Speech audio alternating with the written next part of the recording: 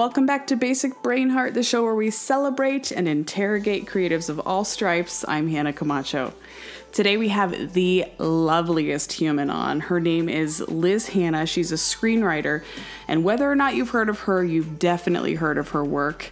Her movie The Post hit theaters in 2017, starring Meryl Streep and Tom Hanks, and made waves. Really big waves all across the world. It was an incredible film. Not only that, but she just had another film, Long Shot, hit theaters just a couple weeks ago. I think I saw it the first night it came out. And first of all, I love the movie. Definitely go see it if you haven't. Secondly, I was like, wow, this woman is so versatile. She's got some chops.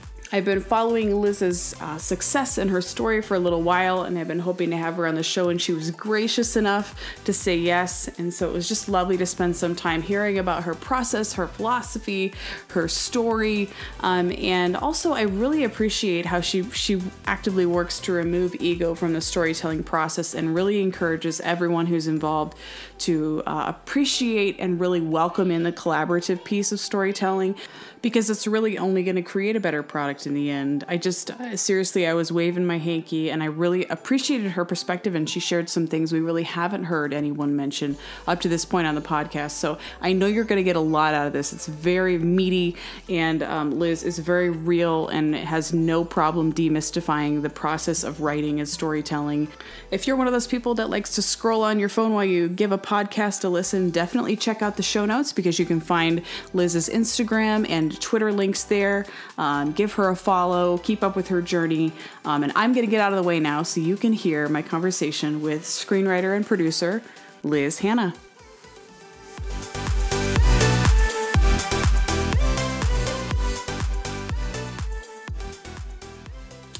Liz, I am so excited to have you on the show today. I'm so stoked that you've taken some time to chat. I've been following your journey, and man, has it been a ride so far. So thank you for taking some time on this Monday morning.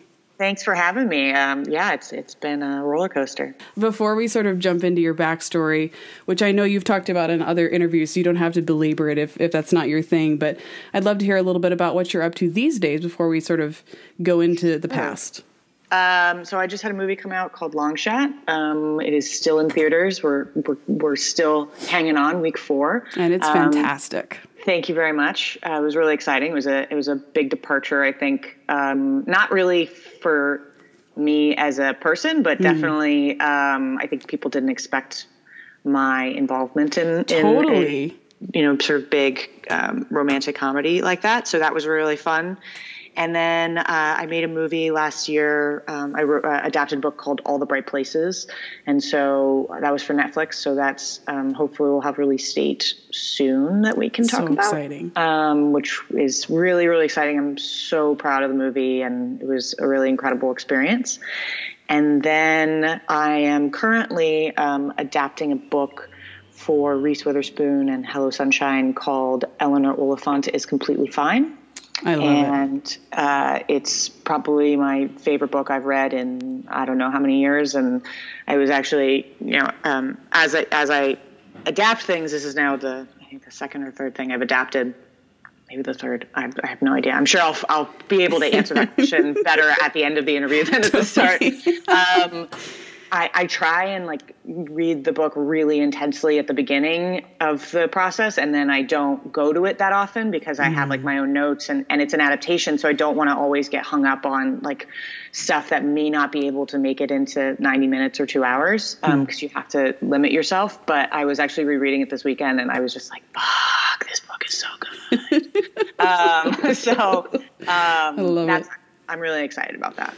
Oh, that's fantastic. And just to tease out a little bit, you mentioned a lot of people were really surprised at the romantic comedy angle and your involvement in that. Did you feel nervous going in? I haven't necessarily tackled this before in a really public way. Did that put some extra pressure on you? How did you feel about that? Yeah, it happens so quickly that I think in retrospect, I mean, a lot of my career in sort of the first 18 months happened so quickly that there wasn't a lot of time for me to pause and get nervous about any of it because I just kind of had to do it.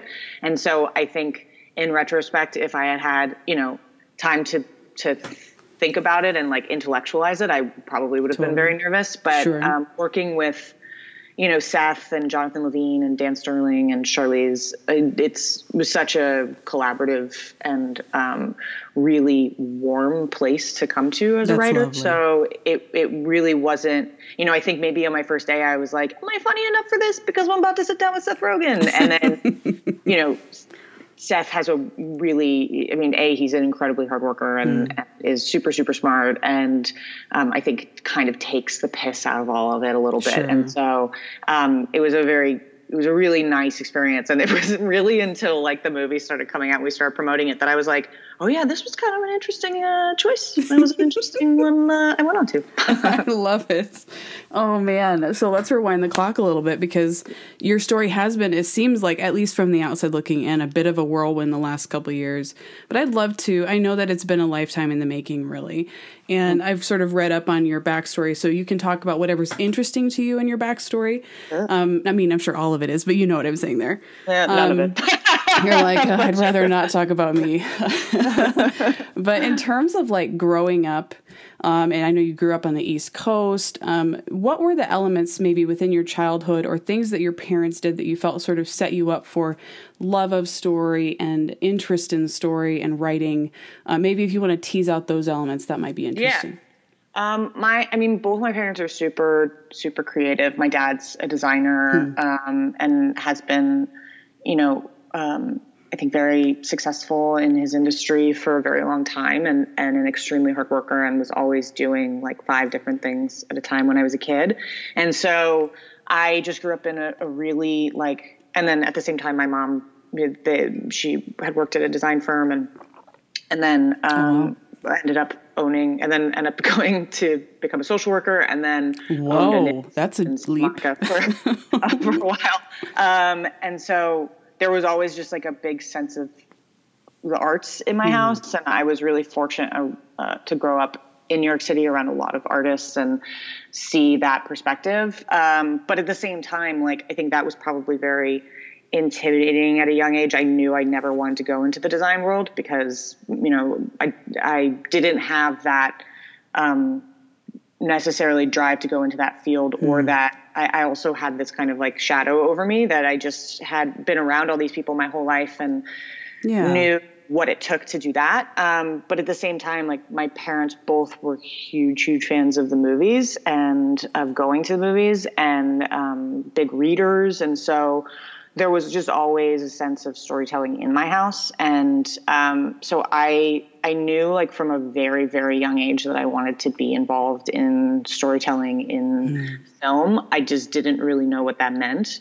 After a very short stint wanting to be a professional baseball player, I then was like, I want to be involved in telling stories. And so I didn't really know what that meant. And so it was just about kind of figuring out the path to that. But it was really always, I think it was always supported, and really I was very fortunate to have a pretty well-rounded education that wasn't just watching movies. Totally. At what age do you think you started to dabble in writing as a medium, a possible thing to explore?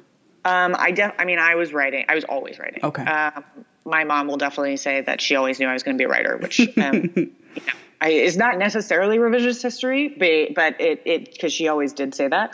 But I didn't really get it because I'm a fairly practical person, and that just felt not really pragmatic to me. And I really thought there were just other people that were better at it than I was, and I wasn't really willing to put myself out there in such a personal way for a very long time. And so, but I was always writing. I actually have in my office, I have this really sad framed photo of a typewritten story I wrote about dogs when I was in first grade that my dad gave me a couple years ago.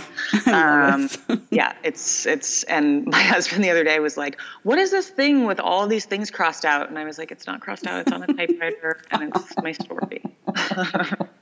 Oh, I love it. Oh, that's fantastic. And then when, after high school, did you, or during high school, did you go to any sort of special arts school or?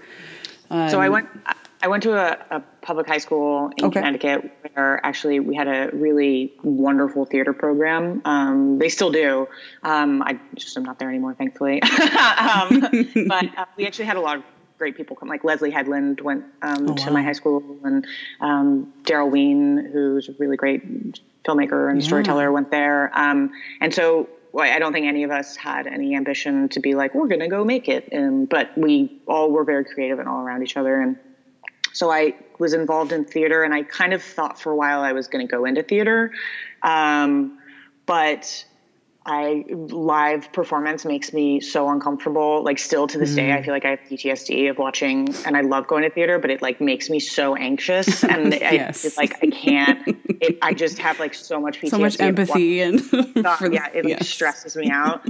So, I ended up going to Pratt Institute in Brooklyn, which was my dad's alma mater. And, the real impetus behind that was one, they have a film program that's sort of an intensive, almost like a conservatory. There were only like 20 kids in my class that were in that program. Oh, wow. And then overall you get a very well-rounded arts, education. It was the first year as your foundation year. And so no matter what your major is, you have the same classes as everybody who's doing fine arts, as everybody who's doing graphic design. So it's extremely hands-on in terms of you do like 6 hours of figure drawing and 6 hours of color theory and all these things.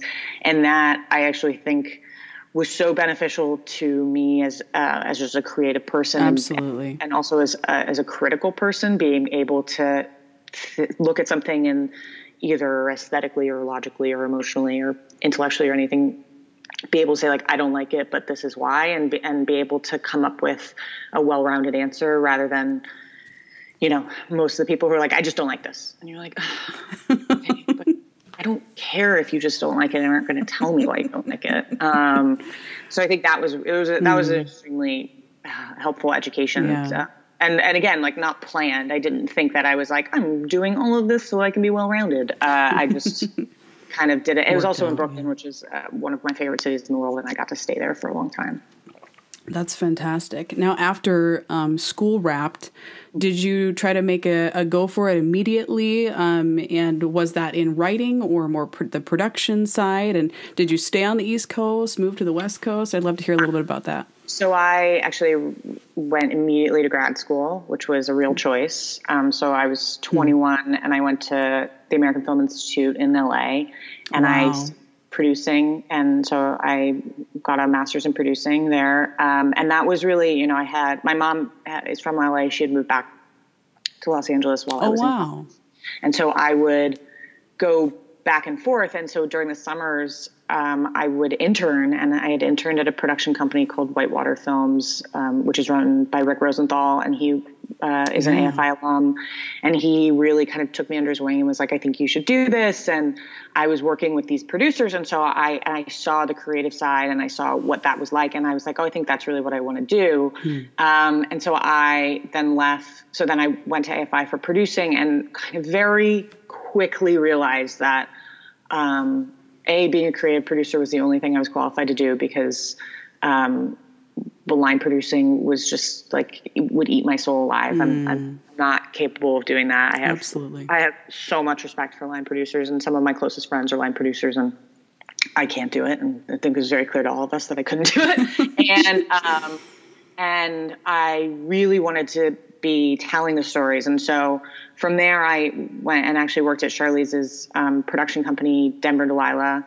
I had interned there in between my first and second years at AFI. And then when I graduated, they offered me a job. And so I worked there for about 4.5 years in development. And I would say it was probably 2 years into that I realized I wanted to write full time, that I was enjoying the aspects of working with producers and working with the directors and the writers, but I was having a real sense of like, I want to tell these stories, and I want to be able to try it, and I want to be able to try and tell them in a way that maybe somebody else can't tell them. And so I left there when I was 27, and I thought that would be like really easy. And then it was not. Yeah. And then now we're here. About 5 years later. That's crazy. Thank you for kind of recapping that for those who aren't super familiar with your story. And now I want to head into the juicy stuff, the philosophical questions about writing. You've kind of been writing now for the past few years. Did you find that, I mean, well, you've been writing ever since you were in first grade. Let's clarify. But finding your voice. I know a lot of writers talk about finding your voice. What does that mean to you, and how have you managed to lock in on what your voice is, or do you feel that that's a myth? I don't necessarily think it's a myth, but I don't know that it's the right use of words. Like, I think that for me, finding my voice is much more accurate to finding the stories that I want to tell and what is unique about my ability to tell them, which, by the way, people may not find unique. So there you go. I'll see your answers on Twitter. Goodness. No, I don't. But, people. But I think it's really about just, I think a lot of writers, particularly writers trying to break in film and TV, want to find out, like, what's popular, what are people buying, what are people reading, what is that, and, like, how am I going to break into that world, when that, for me, I think just really delays finding what you want to say.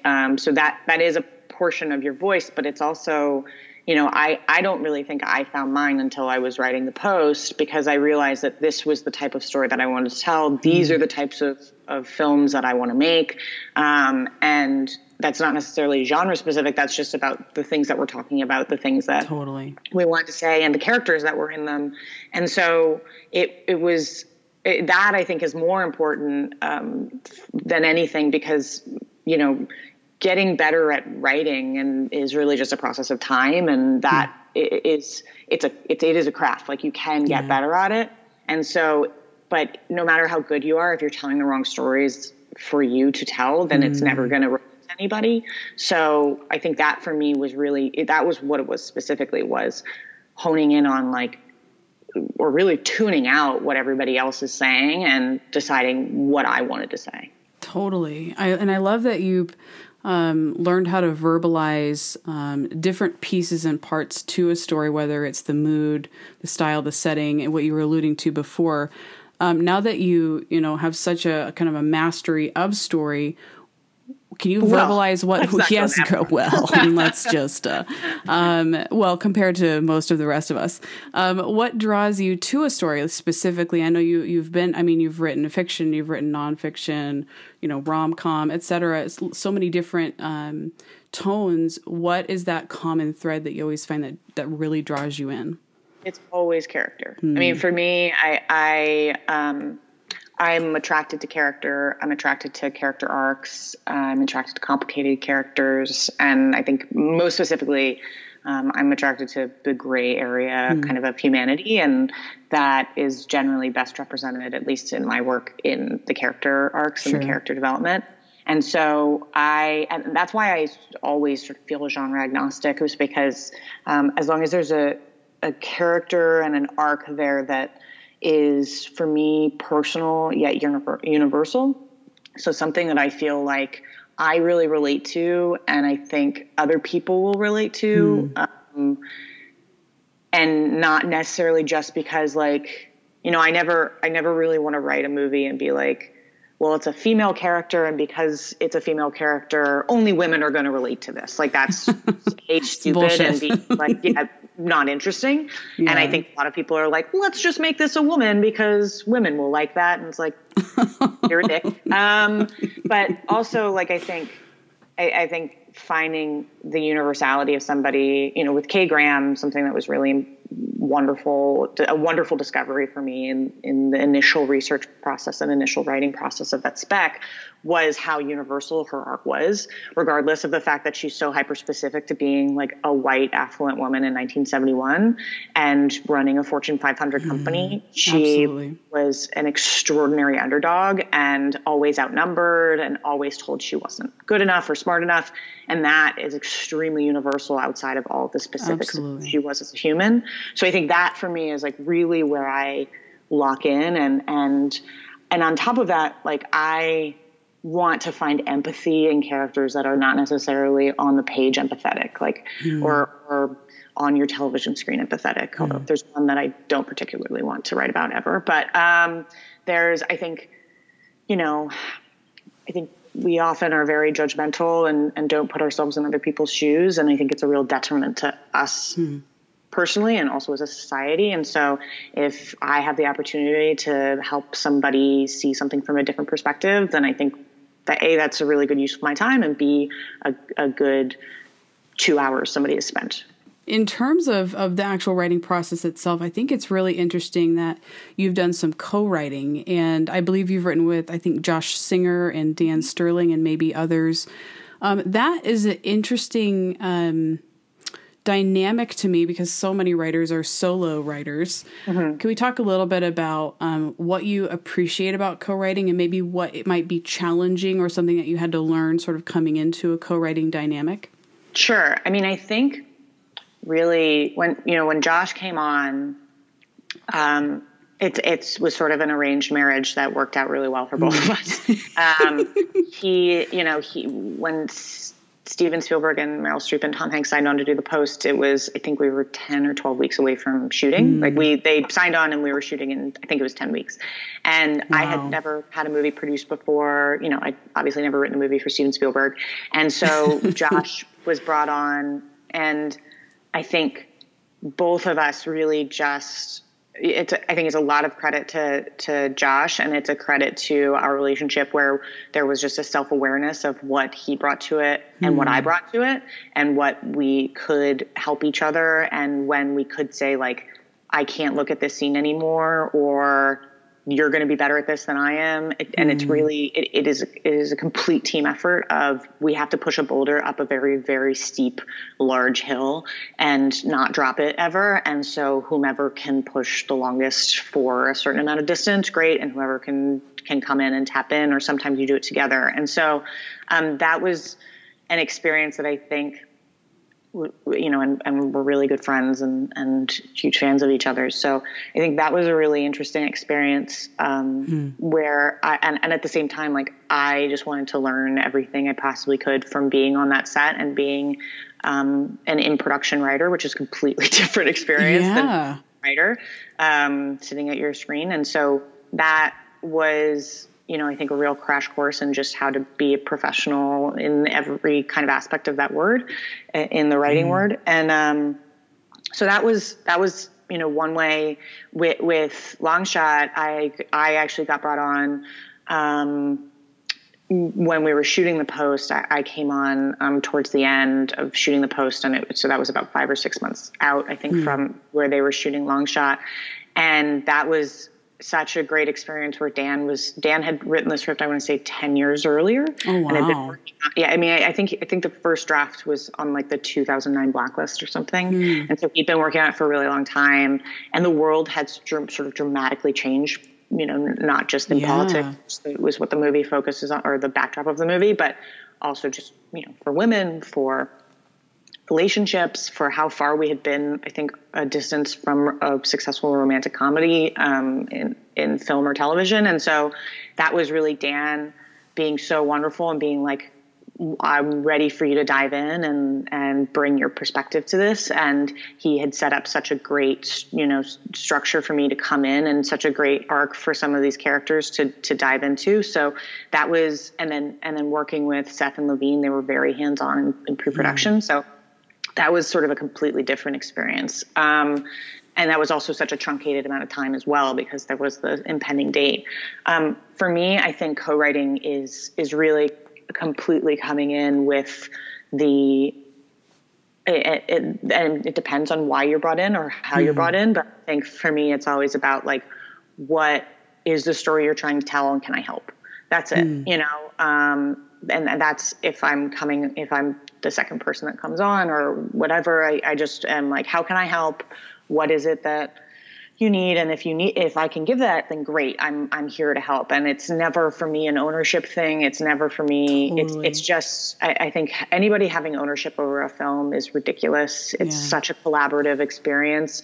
You regardless of getting to day one of production, which is there's already a dozen or more people involved. Absolutely. Once you start production, there's hundreds of people involved, and then in post. And so, when anybody talks about like my movie or my script or my director, any of those things, is like, that is very alienating to, I think, the mass amount of people that are involved in it. And so I try and just look at my part in it as usually as the writer is the first part, as you're the one setting up the blueprint for everybody, but it's a blueprint. It's hopefully an inspiration for people to jump on and find their own part to draw into the map. That's fantastic. And it feels like coming out the other side, that the story is so much better for it. There are perspectives that are respected, and it's all about the good of the story. That's beautiful. I love it.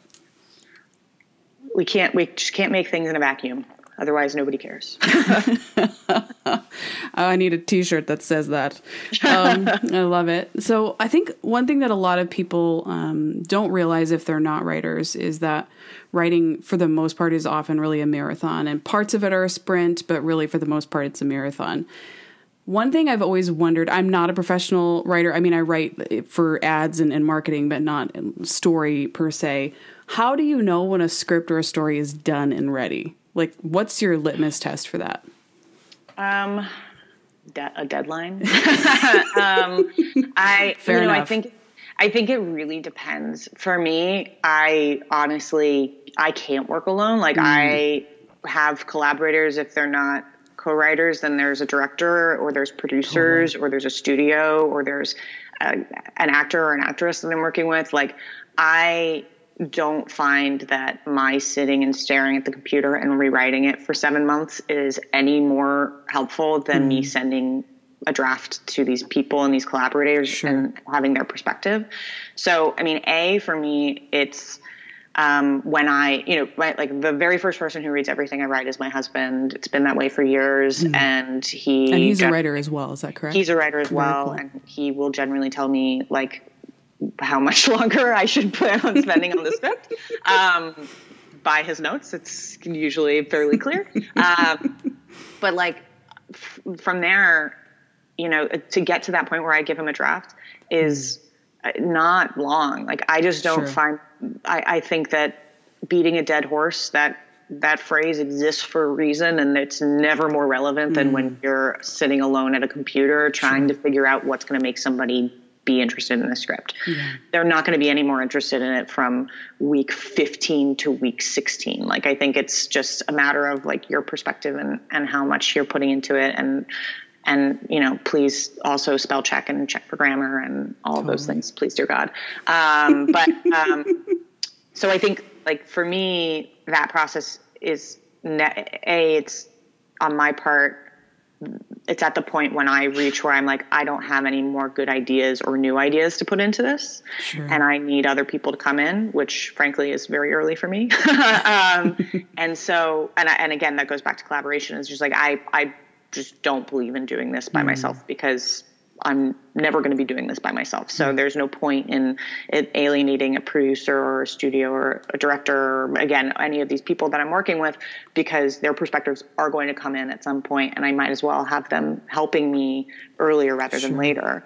And then the other answer to that is, like, it's never done. Like, you're unless the movie is locked in the edit room, like, you're never done on it. So I think it's just a process of, and that is, I think, one of the biggest lessons that every writer that's starting out needs to learn is, like, you will never be finished working on this if you're lucky enough to have it made into a movie. And you shouldn't be bitter about the fact that you're still working on it and taking notes and doing that. Like, that is the number one thing about being in a collaborative medium, particularly a visual medium, when the thing that I do is not visual and it's on the page. It has to be adapted to be a visual medium. So I think you have to learn to be adaptable and be open to perspectives given. You don't have to take them all. And you have to be, as the writer, particularly when you're not in production, when you don't have a green light, when you're looking for, talent or any of these things, it's like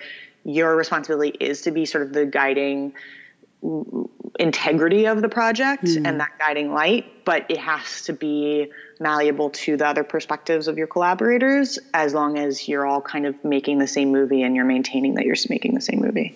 That's incredible. I don't know that we've had a writer on just yet who has verbalized it like that, but I think that's incredible, and also must be at times really must feel very vulnerable and scary.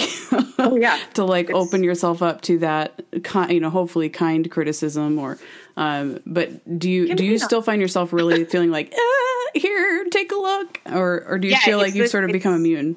Oh no, it's like the classic thing, which is like you send off a draft, and for about, I would say maybe 90 seconds, it's like, oh, thank God, it's off. It's somebody else's problem right now to read this and give me notes. And then after 90 seconds, you're like, oh, they're going to read this and give me notes. And like, and you think about all the things that you'd wish you'd done. Hyperventilation.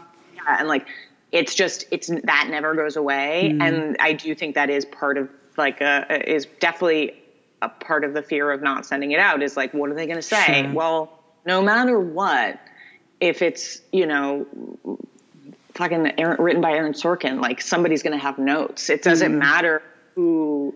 No first draft is perfect. No second draft is perfect. None of this. And so to have that fear can be debilitating and is just not useful to the process. Absolutely. That's really encouraging to hear.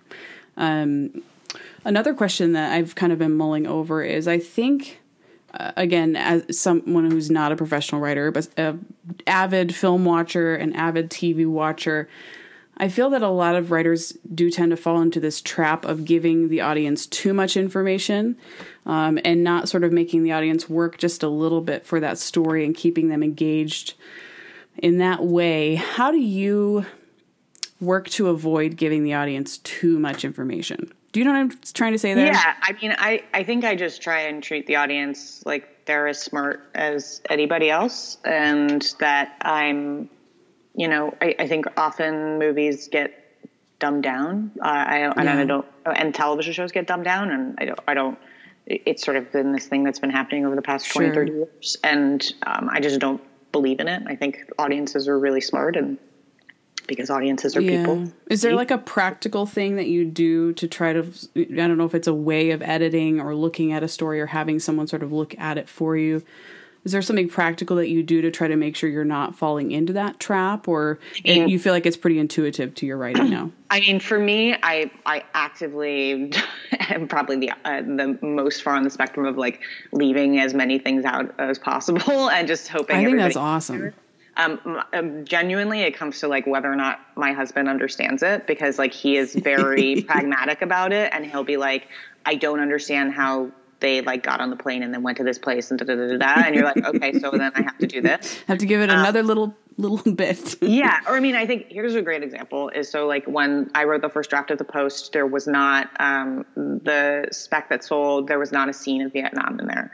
And there was not the Daniel Ellsberg going to Vietnam and then being on the plane with Robert McNamara. And that really came from me being like, people will get it. And Stephen very much felt like we have to at least anticipate that there is a 17-year-old sitting in the audience who has absolutely no idea what the Pentagon Papers are, nor has the emotional experience of the Vietnam War, which is something that I think our generation is sort of the last generation that gets it. Our parents were drafted for the most part, or had some touchstone of Vietnam in their lives. So like I think that was extremely smart and helpful for me to be like, no, they'll get it. And then him to be like, we'll just anticipate the fact that there's a teenager watching this who doesn't have this experience. What is the emotional way for us to be able to tell this and not say like, here's an entire history of the Vietnam War and why the Pentagon Papers are important.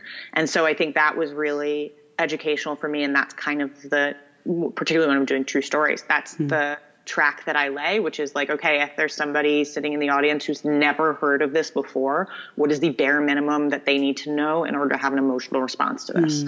And that's sort of where I operate. And then, if my husband tells me it still doesn't make sense, then I add more. You got ninja skills, girl. I love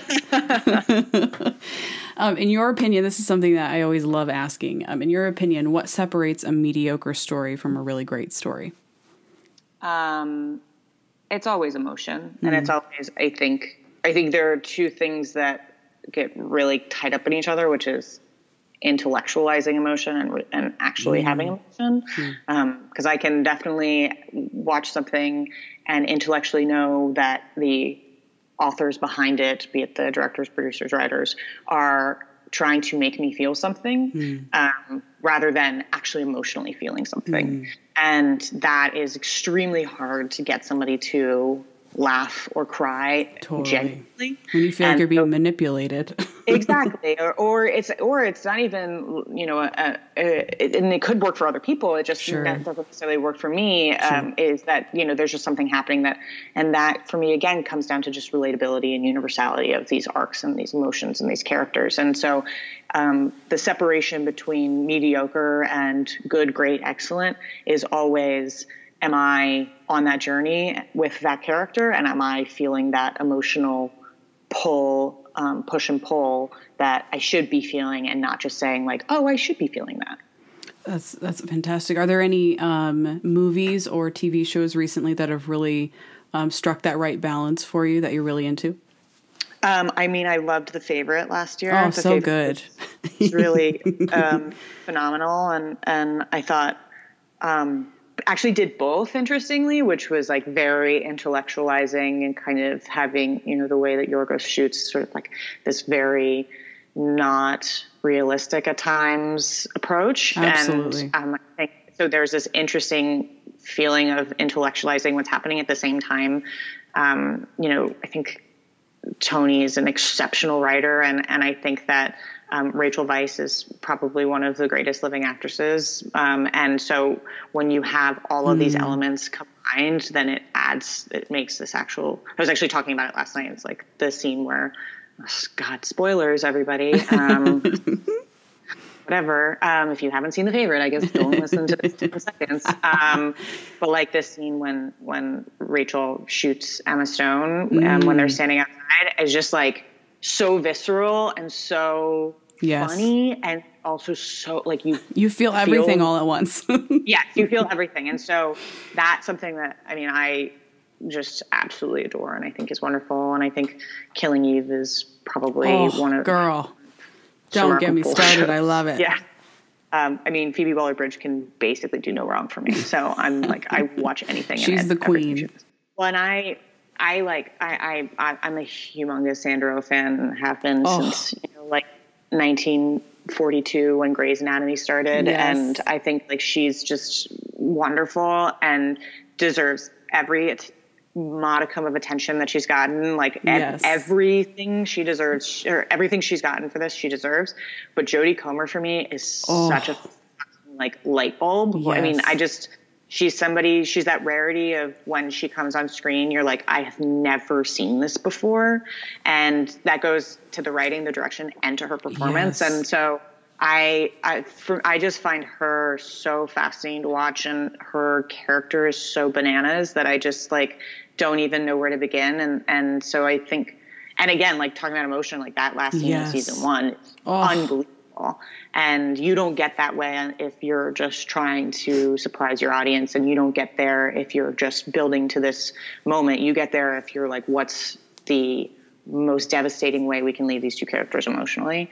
And so I can't say highly enough how I think that show is so smart, and that those characters are incredible. It is. I agree. When you feel stuck creatively, and this kind of goes hand in hand with the next thing that I'm going to chat about, which I know you've said that most writing does not happen in front of a computer screen. But when you feel stuck, what are some things that you like to do to sort of get unstuck? The two biggest tricks I have are I go and watch something, which is I usually have like a Bible, which isn't, a Bible. It's like a page of paper. It's really not. The Bible feels very excessive for what this is. But I have like a list of either books, it's a list of books, film, and television, things that inspire me about the project, things that I find relatable to the project, be it tone, be it the direction or the character or the plot, anything. And before I sit down to write, I watch them all and I read them all and I sort of try and absorb it. It's the having come from writing true story research part of me. And then when I'm stuck on something, I'll go back and I'll watch one of those, and usually something clicks and something will shift. And if that doesn't work, I'll just move on to a different scene. Like I write chronologically, or I write, in terms of I write page 1 to page 120, unless I'm getting stuck, and then I'll move on to a scene that I know is coming and that I'm excited to write. And then from there, usually things will fill out on either end, and you can kind of make your way to finishing. That's fantastic. When I'm sure that you speak to a lot of writers who are trying to make it, writers who've already made it. And when you're trying to describe to them that most of writing isn't done when you're sitting in front of a computer and they're like, but Liz, what do you mean by that? How do you sort of verbalize that for them and help them understand what writing really is when it's not sitting in front of a computer? Well, it's way more fun when you tell studio executives that. They I'm love sure that. I'm sure they do. Well, I think really it goes back to sort of what we've been talking about this whole time, which is it's an emotional journey. If you're going, and look, there are movies that are completely plot based, friends that write them, I go see them, they're super fun. But I think if you take John Wick, for example, sure. Like the first John Wick movie is devastating and is really about like this true emotional journey this guy's going on. And it's not complicated, and it's not in depth, and it's not like it doesn't have layers and layers and layers. It's very simple, but it is there, and it is real, and it is sort of the backbone of why all of the action and why the plot works is because like he's like, you fucking killed my dog. And so like that's where, and obviously there's a lot more that's built into that, but that is a very simple way to start. And so for me, I think again, the most successful movies have emotional journeys, and I just don't believe that anybody can sit down and write an incredibly intricate emotional journey on day one. Like nobody lives their life that way. And if you think that you're going to do that and you do it, like all power to you. I'm really impressed, and you're much better than I am. But like, it's also, there's so many, writing a movie or writing a television show is kind of a choose your own adventure, and you have 1,000 different options in one character choice of how the rest of the story is going to pan out. And if you don't think about those before you sit down, then you're not going to have the right answer, and you're not going to have the most interesting answer, and you're not going to have the most interesting answer after that answer. And so I just think like if you go in sitting down, like I got it figured out, you are setting yourself up to fail. And I actively am trying not to set myself up to fail, which leads to procrastination sometimes. But I think also leads to the fact that like usually when I sit down, I have it pretty figured out and I have a pretty good sense of it. And so, and that's not even to mention tone, and that's not even to mention like who you're thinking about for these characters and all that. So I think it's just really important to not do all of that, you know? You can't write about other people's experiences if you haven't had any life experience. And so if as a writer, yes. if as a writer, and also by the way, like same thing as an illustrator, you're bringing your imagination into this, you're creating these worlds, you're creating these characters, even when it's an adaptation or about a true story, you're not doing a documentary and you're not putting, a 400-page book onto the screen. You have to take liberties and you have to be able to dramatize these people into characters. Like when I'm talking about a true story, I always have to refer to them as characters, because if I get hung up on the fact that they're real people, then I'm never going to move on from any of that. And so you have to really be able to bring your own life experience, other people's life experiences. That's why everybody should read the newspaper. It's like just have a well-rounded day, and it makes you a better creative at whatever you're creative at. Liz, you're brilliant. This has been so juicy, and I just have a couple of very quick questions to wrap us up before we go. But if people want to keep up with your journey, where do you prefer they find you? Do you prefer they find you on Instagram? Is there somewhere else you prefer? Twitter? Where would you like them to follow you? Twitter and Instagram is probably the best.